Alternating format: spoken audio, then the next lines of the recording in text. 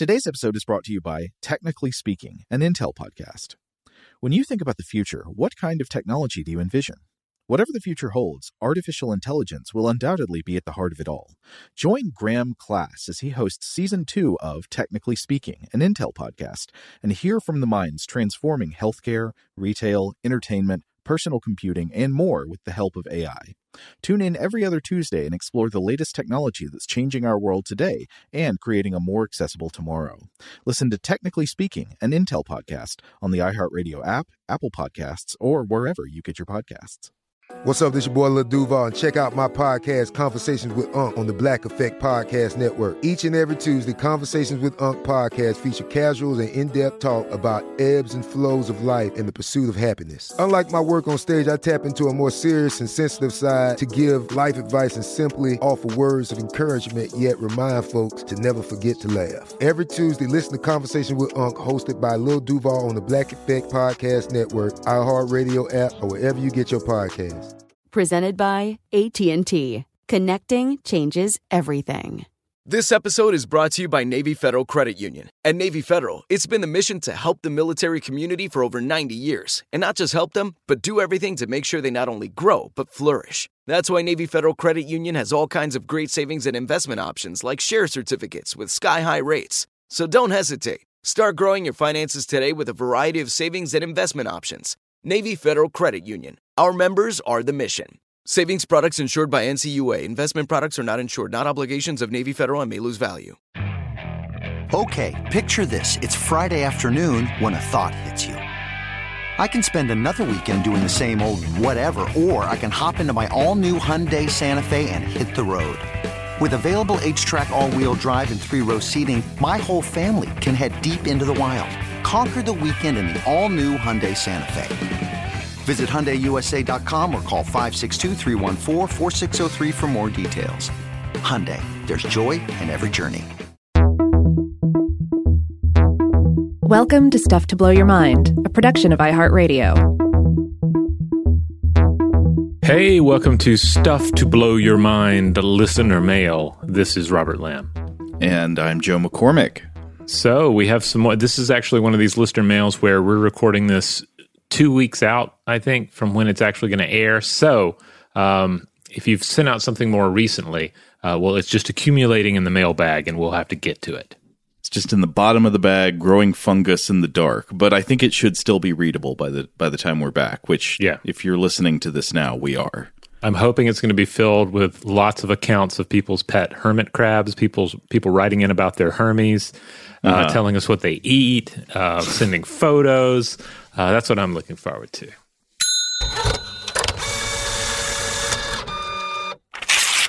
All right, let's see. This first message comes from Benjamin, and it is in regards to chainsaws and some previous listener mail.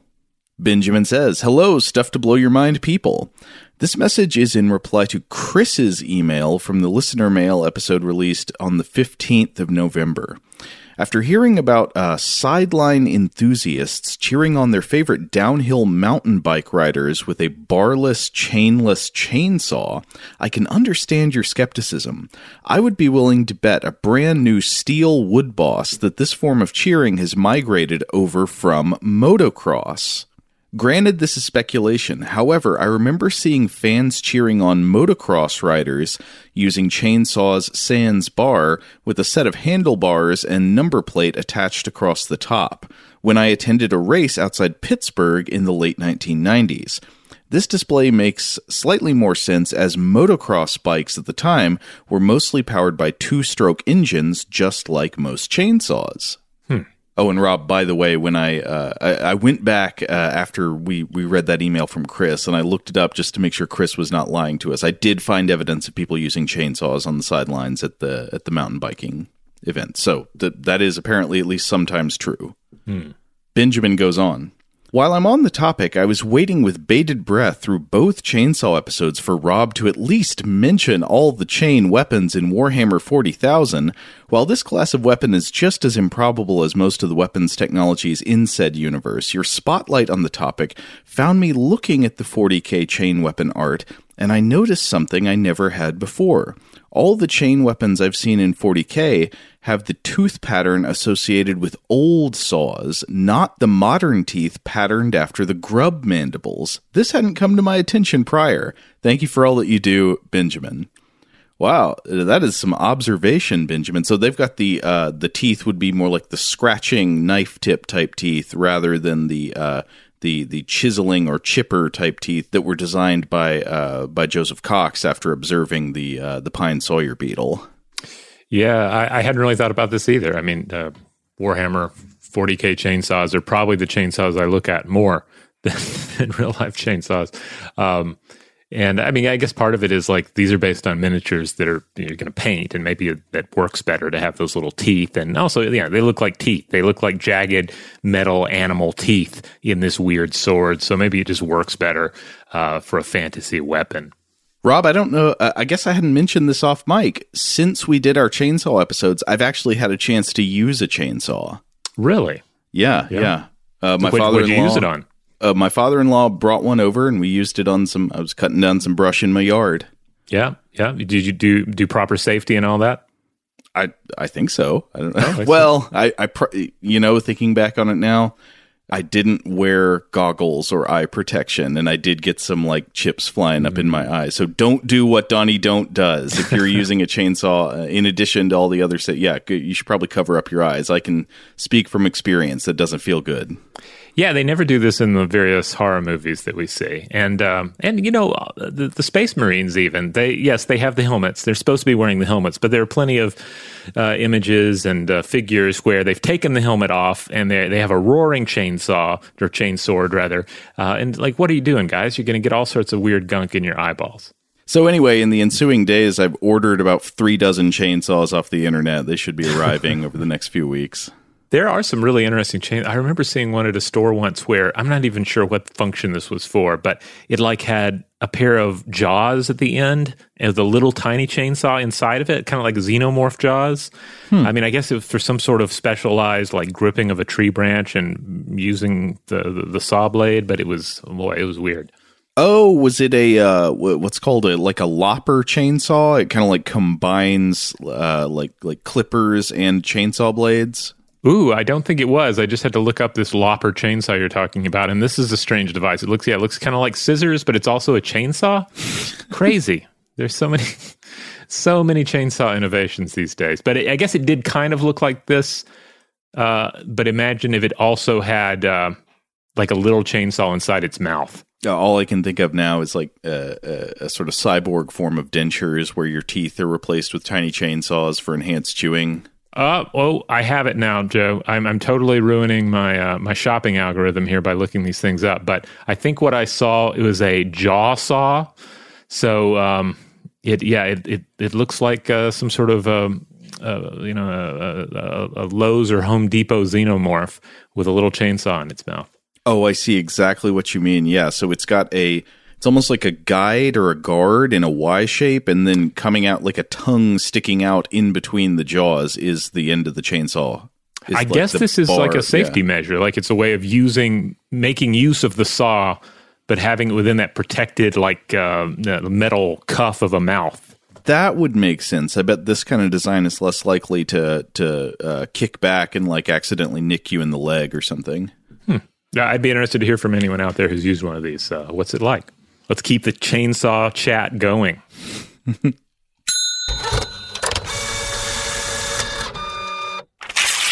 All right. Speaking of chainsaw chat, here's one from Anna. Anna says, I have enjoyed the episodes about chainsaws, and I have also enjoyed listeners' responses to them.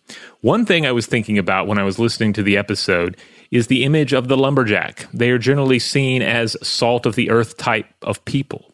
I grew up in Tasmania, where logging was a big thing, so much so that wood chopping was a sport that people would go and watch. I don't know if this is popular elsewhere, but competitors would compete to see who could chop through a log the fastest.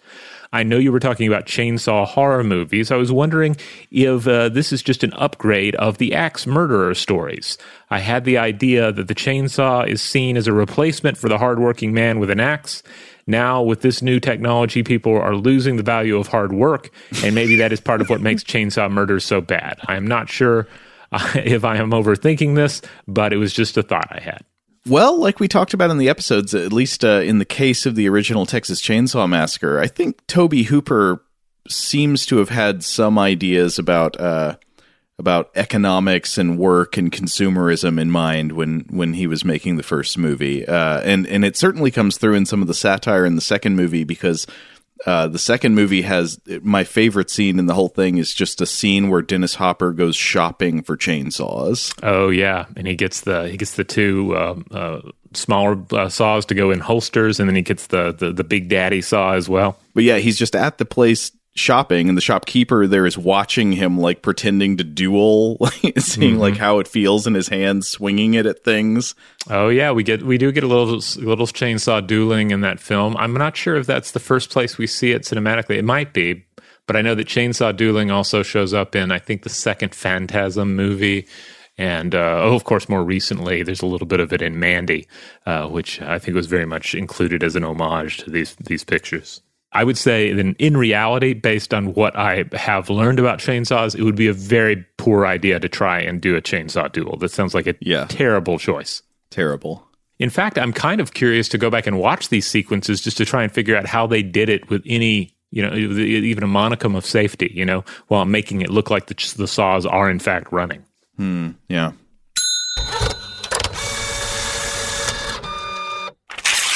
All right, Rob, you ready for some messages about Dune? Oh, always. Okay. Well, just real quickly, I wanted to read from Sean, who is following up from something I said in our Dune episodes. Sean says, "Hi, Joe and Robert. I'm listening to the Bene Gesserit episode while running and had to stop quickly just to say I remember the same paperback copy of Dune Joe had." With, I would say, 6-point font, the letters almost to the edge of the page, several lines on each page, often at angles. Yeah, this I feel vindicated. This sounds about right to my memory.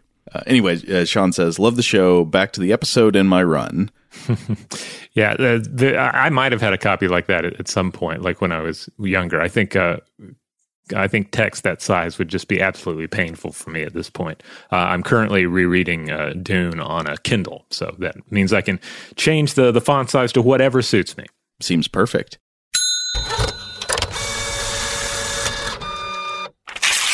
All right, I'm going to read also this message from Renata discussing Dune as well as a recent Vault episode about mushroom foraging. All right. Renata says, "Hi, Joe and Rob. I loved your recent Vault episode on mushroom foraging. You seem impressed that deer will eat just enough of a toxic food to get a nutritional benefit while avoiding the toxic effects. But I was surprised you didn't mention that humans are masters at this game. The most clear example of this to me is alcohol. I can't remember where I heard this theory. She thinks possibly from us, though I don't remember us talking about this. But she says, it is that humans developed a liking for alcohol because in our primate ancestors it signaled that a fruit is ripe, therefore containing more sugars. If they eat just enough of a fruit as it begins to ferment, they get maximum sugars. If they wait too long, they get intoxicated or maybe worse. There are plenty of other examples. Pineapples contain bromelain, which is used as a meat tenderizer and can cause your tongue to go numb if you eat enough. I recently developed a sensitivity to quinoa because it contains small amounts of saponin, which is a toxin but usually thoroughly washed off when you prepare quinoa. But apparently, if you're exposed to too much of it once, a fateful salad from a cafe in my case, even consuming minuscule amounts of it after that will cause a reaction. For me, that's hours of intense stomach cramps. Many foods naturally contain inulin, which is not digestible, but which is a prebiotic that can promote gut health. My favorite source is Sunchokes, but beware consuming too much. Check out this Amazon review of gummy bears containing inulin for some colorful descriptions of what can happen. And then she links to, user reviews of a product that apparently made people have a lot of defecation emergencies. I do have to say, Sunchokes are absolutely glorious. I have not had them recently, but I love my Sunchokes or Jerusalem artichokes, if you will. Also, I want to follow. I was reading about saponin on quinoa. It is true that grains of quinoa are naturally, they tend to be coated in this organic substance called saponin, which kind of creates a foamy, soapy-like texture sometimes when combined with water. But I don't think that's like a reason to be concerned about eating quinoa. Like it seems like there's not really usually enough of it to hurt someone, and you can wash it off prior to eating it. Apparently, some types of quinoa that are sold will instruct people to rinse it before you cook it. Oh, but the thing about bromelain, too, is interesting because I've seen bromelain used, like Renata says, as a meat tenderizer. Like people sort of mashing up a big pineapple and then soaking some cut of meat in it in order to make it more tender to the tooth. Yeah. I think I had an incident once where I had some sort of this was. I don't know. This was probably, I think it was a fish dish, or maybe it was back when I still ate chicken. But there was some sort of meat, and it had a pineapple salsa on it, and I let it sit in the fridge overnight. And by the next morning, the pineapple had like just reduced the meat to mush. It was quite interesting. Oh yeah, you don't want to let your pineapple marinade go too long, or your dinner will turn into a melt movie. Yeah, a fine paste. Oh, but Renata goes on talking about Dune. So she says, I also wanted to comment that I went into Dune nearly cold. I watched the Lynch adaptation about 6 years ago, but was only half paying attention. When I heard about the latest adaptation, I purposely avoided Dune content so I could go in as cold as possible. I found it exceedingly easy to follow, and I thoroughly enjoyed the film. Like you, I felt that it found inventive ways to make the necessary exposition diverse, fun, and clear. The narration and on-screen text at the beginning gave way to dialogue that helped explain what was happening, but most impressive to me was the way Villeneuve teaches you a visual and auditory language that lets you intuitively follow the story without endless expositional dialogue. My favorite example was that of the force fields, which are blue when they are effectively maintaining protection and red when they're penetrated. This adaptation of Dune rivals my favorite film, 2001: A Space Odyssey, for being as close to cinematically and technically flawless as you can get. Well, glad to hear another good review. I loved it as well. I agree with I think everything you say. I also really enjoyed the color coding of how the shields, the energy shields, were working, because you could see even from a distance when somebody had managed to move the knife through the shield slow enough that it wasn't deflected, because everything would turn red suddenly. Yeah. Finally, she says, deeply appreciate your show. I can't stop sharing anecdotes I learn with my friends, and listening has become a big part of my daily routine. Thanks for making new episodes and picking great Vault episodes to share. Best, Renata. Well, thank you for writing in.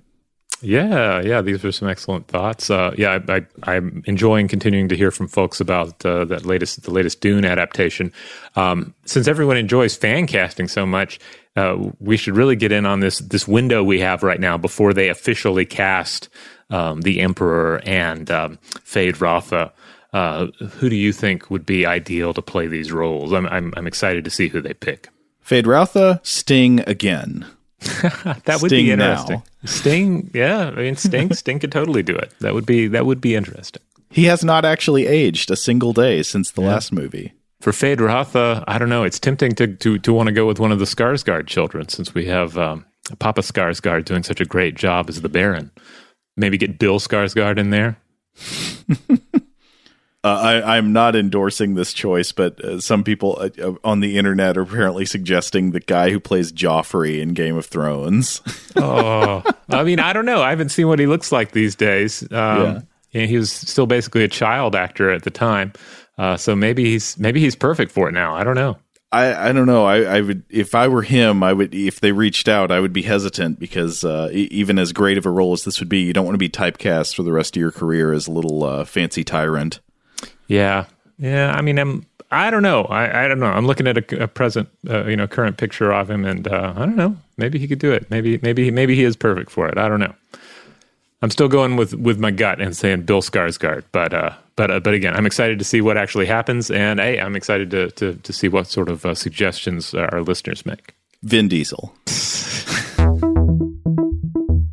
Shout out to Astapro for sponsoring this episode and providing us with free samples. Rob, as the local host with allergies here, they sent you some of their nasal spray to treat your allergies. What was your experience like? Yeah, that's right. I always wrestle with the pollen a bit when it rolls in during the spring, so they sent me the little nasal spray. I tried out the product, and yeah, it sure did help me get on top of my symptoms for the day. And it's so fast-acting, it was already kicking in before I left the house. Astepro is a first-of-its-kind nasal allergy spray. It's the fastest 24-hour over-the-counter allergy spray. It starts working in 30 minutes, while other allergy sprays take hours. Astepro is the first and only 24-hour steroid-free allergy spray. Astepro delivers full prescription-strength indoor and outdoor allergy relief from nasal congestion, runny and itchy nose, and sneezing. Get fast-acting nasal allergy symptom relief with Astepro. Go to asteproallergy.com for a discount so you can get Astepro and go today. ASTEPRO allergy.com. Astepro and go. Use as directed for relief of nasal congestion, runny nose, sneezing, and itchy nose due to allergies. Today's episode is brought to you by eBay. eBay Motors is here for the ride. Remember when you first saw the potential? And then, through some elbow grease, fresh installs, and a whole lot of love, you transformed 100,000 miles and a body full of rust into a drive that's all your own. Look to your left. Look to your right. It's official. No one's got a ride like this. There's nothing else that sounds like, feels like, or looks like the set of wheels in your garage. With over 122 million parts, you can make sure your number one ride or die stays running smoothly, so there's no limit to how far you can take it. Brake kits, turbochargers, engines, exhaust kits, roof racks, LED headlights, bumpers, whatever your baby needs, eBay Motors has it. And with eBay Guaranteed Fit, it's guaranteed to fit your ride the first time, every time, or your money back. Plus, at these prices, well, you're burning rubber, not cash. Keep your ride or die alive at ebaymotors.com. Eligible items only. Exclusions apply. Today's episode is brought to you by Technically Speaking, an Intel podcast. When you think about the future, what kind of technology do you envision? Whatever the future holds, artificial intelligence will undoubtedly be at the heart of it all. Join Graham Class as he hosts Season 2 of Technically Speaking, an Intel podcast from Ruby Studio in partnership with Intel. Explore the future of technology that's rapidly evolving our world today with the help of AI. There's still so much work and research needed to fully understand the power and potential of AI, and Intel is at the forefront of implementing AI in revolutionary technology that's changing the world we live in for the better. In each episode, Graham interviews the minds transforming medicine and healthcare, retail, entertainment, personal computing, and more while pioneering new uses for AI in these spaces. Tune in every other Tuesday and explore the latest technology that's changing our world today and creating a more accessible tomorrow. Listen to Technically Speaking, an Intel podcast on the iHeartRadio app, Apple Podcasts, or wherever you get your podcasts. Today I'm going to give you some straightforward advice on how to deal with naughty kids. How about instead of timeouts, time-ins? Time for you to start paying some bills. I'm JB Smoove, and that was a full episode of my new podcast, Straightforward, inspired by guaranteed straightforward pricing from AT&T Fiber. Get what you want without the complicated. AT&T Fiber, live like a gigillionaire. Available wherever you get your podcasts. Limited availability in select areas. Visit AT&T.com/hypergig for details.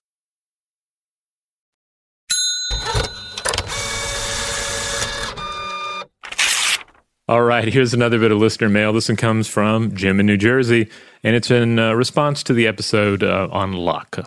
Robert and Joe, when it comes to luck, here are my two favorite quotes.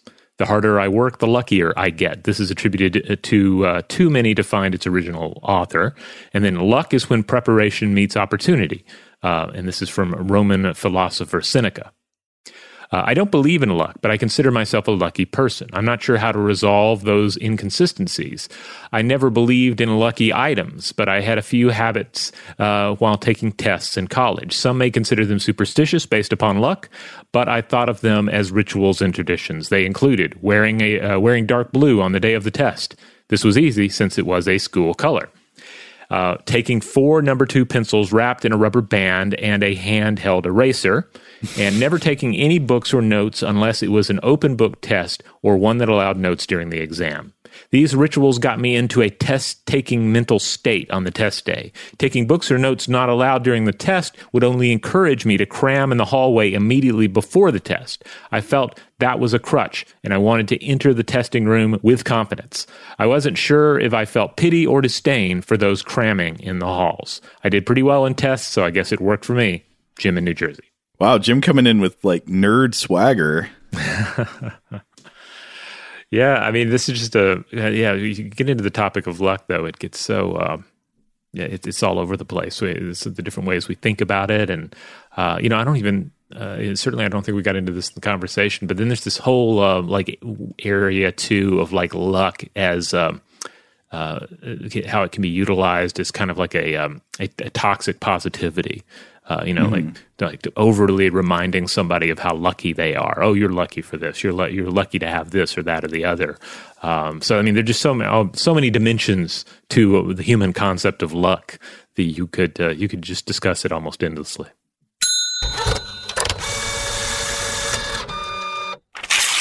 All right. Well, maybe we should round things out with one last message on Weird House Cinema. And this one is a real treat because this is a bit of listener mail from our own producer, Seth. It came into the mailbox and I was like, what, Seth? Is this from you? And he confirmed it was. So I feel truly honored that Seth was inspired to chime in. And to take you to task. That's right. Because so recently people were asking about the Friday the 13th franchise. And I think a listener wrote in to say, hey, I'm not sure you were right that Jason Voorhees becomes a Revenant in the 6th movie. I think he's a Revenant since the beginning because they say that he drowned many years ago. That's sort of the backstory. And my feeling on that as well, I think it's just a sloppy retcon. You know, they say that at the beginning and then they wanted to make a second movie and they're like, well, he's alive now. Okay. But Seth has an alternative vision. So he says, in response to last week's listener mail episode where the concept of Jason Voorhees' supernatural nature was discussed, I feel the need to deliver what I believe is the definitive answer to this question. Jason Voorhees is a deadite. If anyone is unaware, a deadite is a parasitic demon that feasts on the souls of living creatures found primarily in the Evil Dead franchise. And then he's even got a whole timeline laid out. So he says the truncated timeline would go like this. Pamela Voorhees was the cook at Camp Crystal Lake. Her son, Jason, drowned while swimming in the lake because of a lack of supervision from the counselors.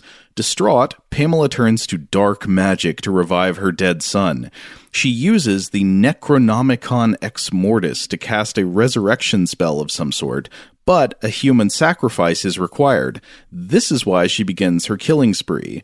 By the end of the first film, she has very nearly obtained the number of deaths required, but while attempting to obtain her last soul, this would be Alice, the main character of the first Friday the 13th movie, Pamela herself is beheaded, thus becoming the final sacrificed soul. Very soon after, we see a fully revived but quite ghoulish Jason erupt from the lake in the film's final jump scare. There are fan theories aplenty on this topic, but there is official corroboration as well. The director of Friday the 13th Part 9, Jason Goes to Hell, which, to add my aside on this, is an absolutely miserable atrocity of a movie. Even like a lot of the other ones are bad, but very fun. I feel like Jason Goes to Hell, I just dare you to try to finish watching it. Because I think you've mentioned before, he does not actually go to hell in this, right? This is not like a Dante's Inferno sort of plot line. Not only does he not go to hell, most of the time he doesn't even appear on screen. He just Jason possesses people. So it's just actors walking around with like his soul in them. Oh man, that's just false advertising. Yeah. But anyway, to continue with Seth's thoughts here, Seth says, the director of this movie, Jason Goes to Hell, Adam Marcus, went out of his way to make sure that Jason's deadite status is an official part of the Friday the 13th canon by having the Necronomicon Ex Mortis and the Kandarian Dagger. This is a magic dagger that appears in the 9th movie that is, for some reason, the only thing that can kill Jason. To have these items be discovered in the Voorhees home. Seth finishes up by saying there are other bits of proof to be found throughout the series, and it definitely adds an interesting layer of complexity to the whole franchise. Keep up the great work, Seth. Well, Seth, I couldn't be more appreciative of you sharing your thoughts on this subject, but I'm going to say I think this is also obviously a late retcon. Surely Steve Miner, when he made the second Friday the 13th movie, did not have any of this in his head. But that's okay. That's okay. I accept the sort of franchise crossing retcons. That works for me. Well, and then I think the other part of this is that we at least were going to get at some point. They were talking about doing Ash from Evil Dead versus Freddy versus Jason type of a film, and I think we ended up getting a comic book instead because the forces didn't properly align there.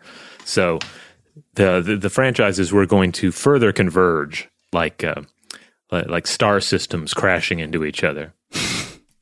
I may have mentioned this thought on the show before, but coming back to the episode that Seth and I did in October about a horror movie music, I would hold up Jason Goes to Hell as probably the worst example of film scoring I have ever heard. The music in that movie is so bad, the music is actually funny. Yeah, I haven't seen it, but you've mentioned this before, and I remember looking it up, thinking, well, it couldn't be that bad, surely, but it is that bad. I remember it being wretched. Especially since, the Friday the 13th movies, of the things they're known for, one of the great things is that little sound effect, that part of the, I guess you would consider that part of the score, part of the audio realm that Jason lives in. Like, that's so effective. Oh, yeah, the classic Harry Manfredini theme. And I think they still use that in Jason Goes to Hell, but I don't know. Allegedly, the music in Jason Goes to Hell is by the same composer as the original one, Harry Manfredini, but I don't know. Something is wrong with it. The dynamics of it are just so weird. It's just full of constant stings that are not associated with anything happening on the screen. So you just get like minutes at a time of just dun, da-da-dun, da-da-dun. It just stings and stings and stings, and it doesn't add up to anything. It's bizarre. Now, this is not to be confused with the disco hit that sprang out of the Friday the 13th franchise, right? I believe we've talked about that. I think we've talked about that on the show before, right? Disco hit. I don't know what you're talking about. Yeah, there was some bit of there was some musical bit from one of the Friday the 13th films that became this big disco hit at that time. Oh, okay. Once again, Seth has the answers on this. He just cut in to let us know this is the theme song from Friday Part 3, another one of the worst entries in the franchise, I think. Oh, yeah. But the music is solid. This is great. Okay. Well, maybe I got to go listen to that right now. Well, I have it queued up as well, so I'm gonna listen to it right after we wrap here. So, speaking of which, let's go ahead and close out this mailbag. But hey, it's gonna be 2 weeks for us before we record another listener mail. So that's ample time for folks to get in there with their thoughts on recent episodes, some of our Crab episodes, perhaps some of the Vault episodes that are coming out, the more recent Weird House Cinemas. All of it is fair game. Write in. Let us know what you're thinking. In the meantime, if you want to check out other listener mail episodes, they air every Monday in the Stuff to Blow Your Mind podcast feed. Core episodes on Tuesdays and Thursdays, Artifact on Wednesday, Weird House Cinema on Friday. That's just our time to focus in on a strange movie and put most serious matters aside. Huge thanks, as always, to our excellent audio producer, Seth Nicholas Johnson. If you would like to get in touch with us with feedback on this episode or any other, to suggest a topic for the future, or just to say hello, you can email us at contact@stufftoblowyourmind.com.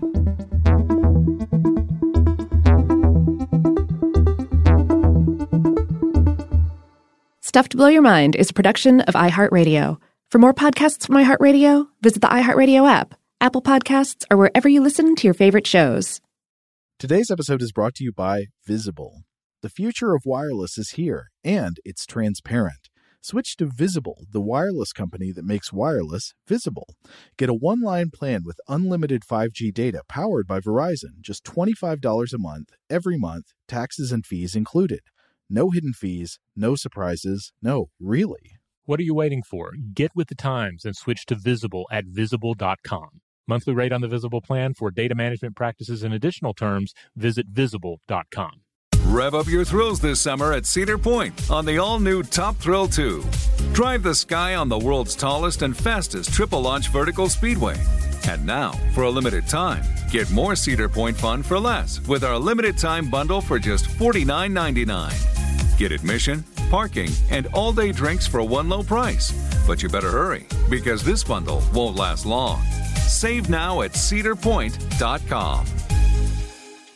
Open a limited-time 11-month certificate at Kemba Financial Credit Union. At 5.25% APY, it's more than triple the national average, plus it's a safe and secure way to grow your money. Visit your local branch or kemba.org/CD for details. Offer expires May 31st, 2024. APY equals annual percentage yield. Restrictions apply. $500 minimum and $250,000 maximum deposit. Advantage status required. Comparison based on bank rate average. Federally insured by NCUA. Xumo Play is your destination for endless entertainment. With a diverse lineup of 350 plus live channels, movies, and full TV series, you'll easily find something to watch right away. And the best part? It's all free. Love music? Get lost in the 90s with iHeart 90s, dance away with hip-hop beats, and more on the iHeartRadio music channels. No logins, no signups, no accounts, no hassle. So what are you waiting for? Start streaming at play.xumo.com or download from the app and Google Play stores today. All you can stream with Xumo Play.